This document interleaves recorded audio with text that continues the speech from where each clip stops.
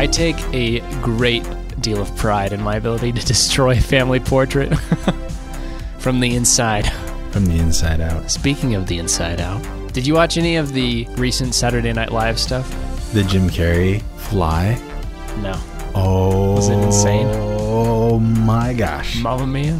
It was absolutely ridiculous. Isn't he the actor who would be Joe Biden? Yes. Was he in that sketch? Because that sketch was for the VP debate. I know.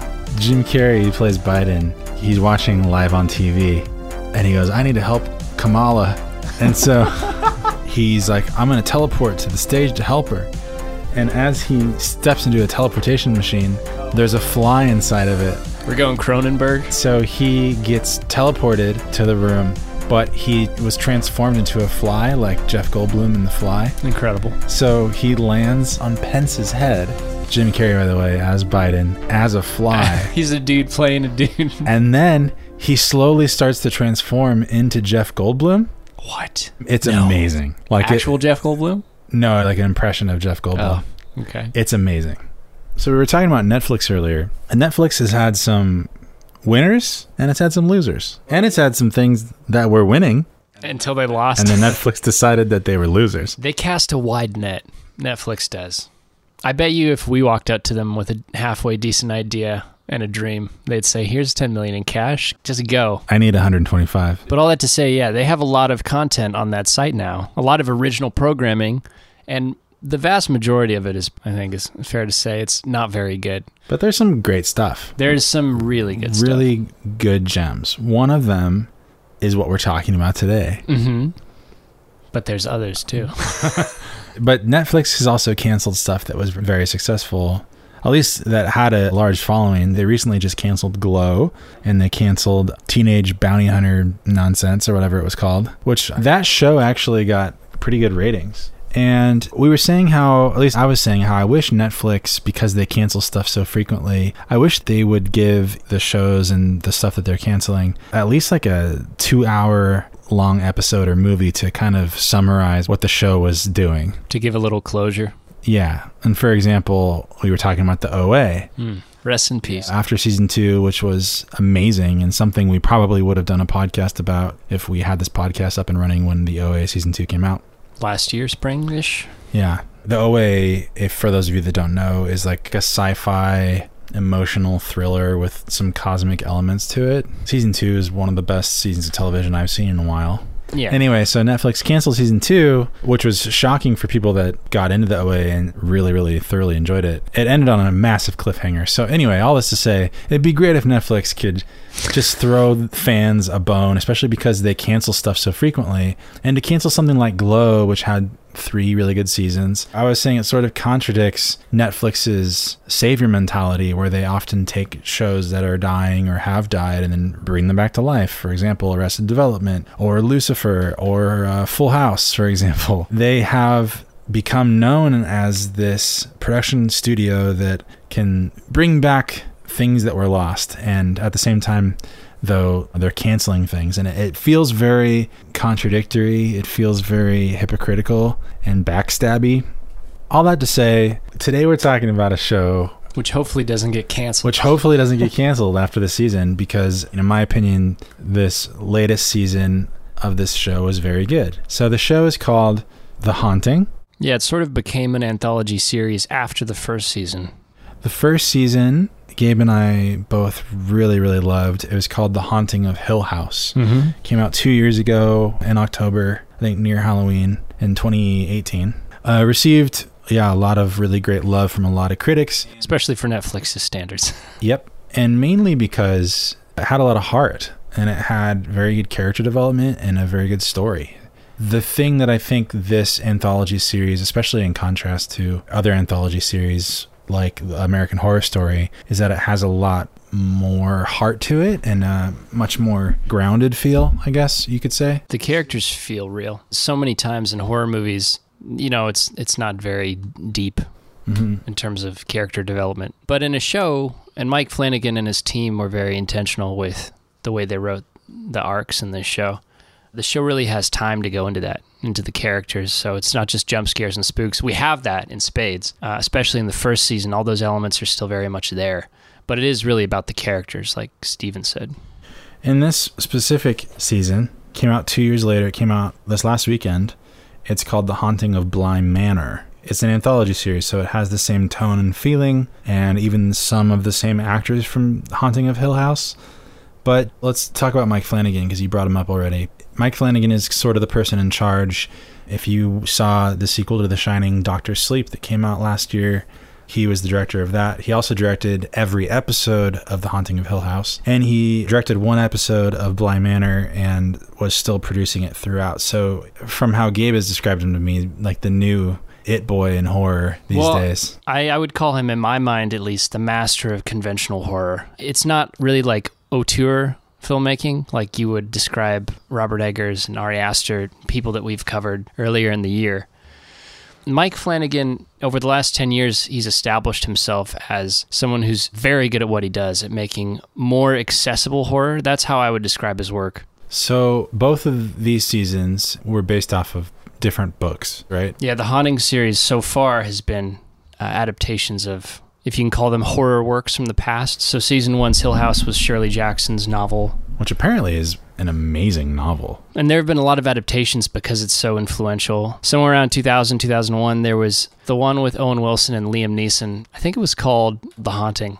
Oh, I remember that. So it's been around for a while. And Flanagan went even farther back in time. Season 2's Bly Manor was based on a collection of the works of Henry James.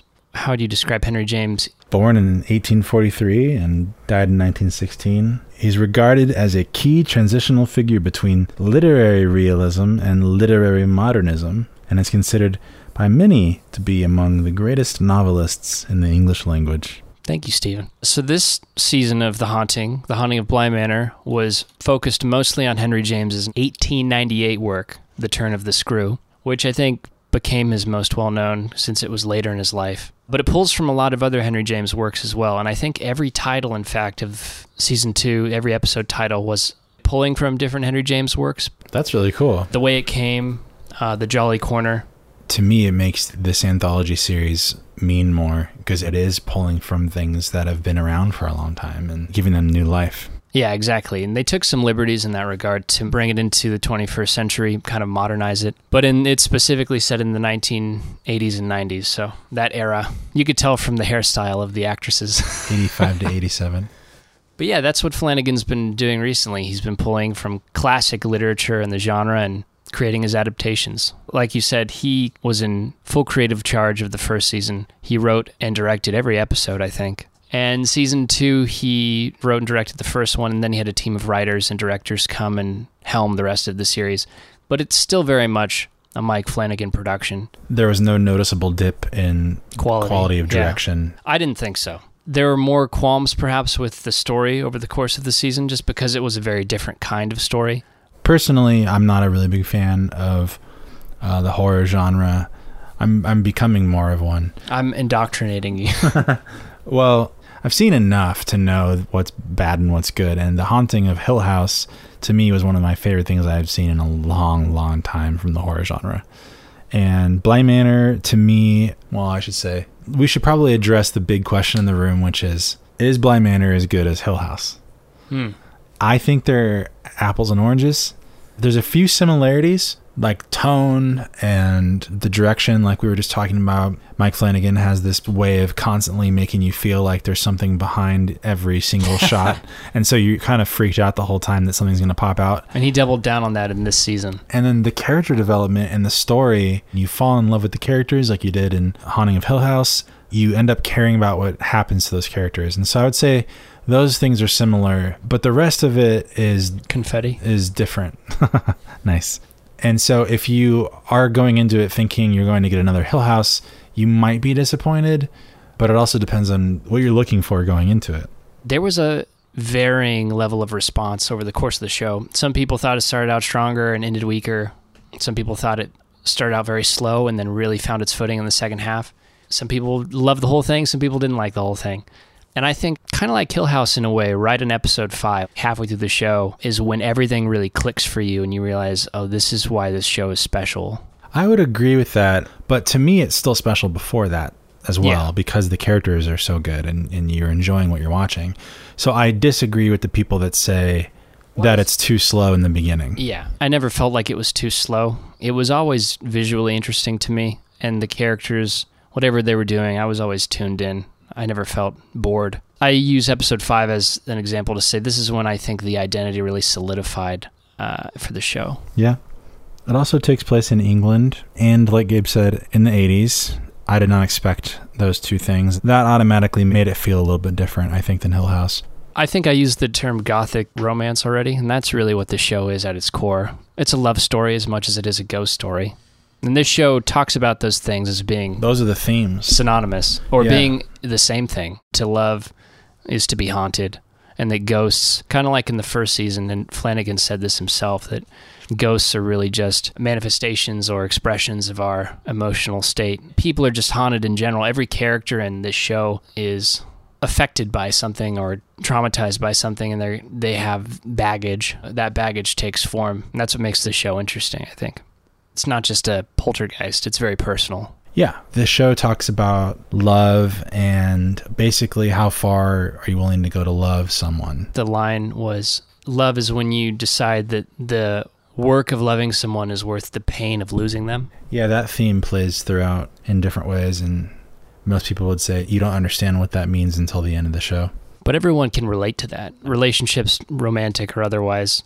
It's not just romantic. Friendships or siblings or stuff like that. What is love, and is love worth it? And I think a lot of the things that the characters are dealing with, their demons that they're battling, so to speak, in this season, is basically asking themselves that question and being scarred from trauma. There's a lot of suffering over loss in this show, and learning to live with that, learning how to keep going after you've lost something like that. There's also one of my favorite themes that I sort of pulled out. It toys around with what the idea of hell is. There are a few instances where some of the characters will be going through something traumatic and they will say this is hell, and they mean it figuratively, but you as the audience can sort of take it literally. The thing that I found most interesting about that is in modern evangelical Christian faith, which Gabe and I have both had experience with, hell is one thing specifically. Lake of fire. But one of the things that helped me to see hell in a little bit of a different light is C.S. Lewis's work called The Great Divorce.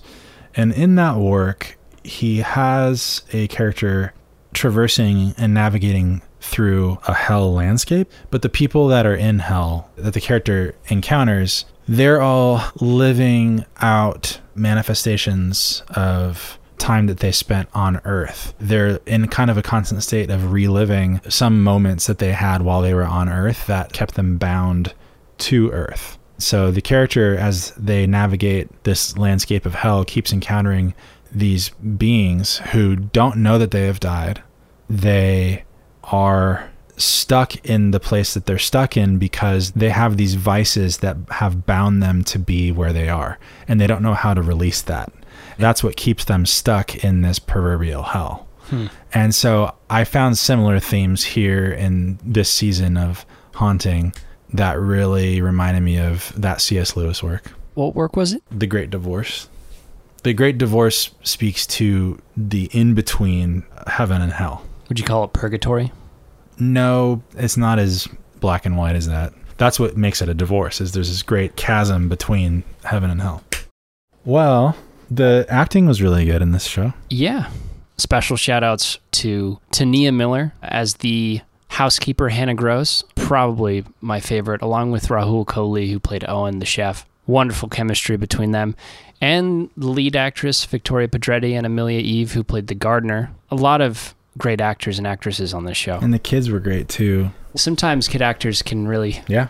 suck. I think... suck the air out of the room. The two kids from this season were even better than the kids from the first season. Perfectly splendid. The sinister quality, particularly... In the boy, was something else. And the creepiness of the girl. There were moments, especially around like the dollhouse, where you're just like, what the hell is happening right now? Did you know that there was a film based on The Turn of the Screw in January of this year called The Turning? Same story adaptation.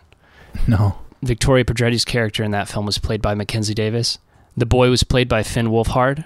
Finn's great in Stranger Things, but that role, it looked so bad. Apparently that film adaptation was absolutely trash. All that to say, the child actors in this adaptation were great. Flora is played by Amelie B. Smith, or Bay Smith, I'm not sure. And Benjamin Evan Ainsworth played Miles. One last note. Aside from all the other themes of love, loss, all the trappings that come with those things, dementia and mental illness were also prevalent themes or metaphors. It's always good to see representations of that and ways that we can deal with that, because mental illness in our modern society is something that is still kind of just overlooked. Especially during the pandemic right now. I love the show. I hope everyone watches it. And I'm really excited to see what Flanagan and his team bring back for season 3. Oh man, I hope to see a season 3. There's got to be a season 3. I too would say I don't recommend horror often. In fact, I probably would not really ever recommend horror. I think if anyone's ever looking to dip their toes in the genre, this is the place to do it. Perfectly splendid. Perfectly splendid.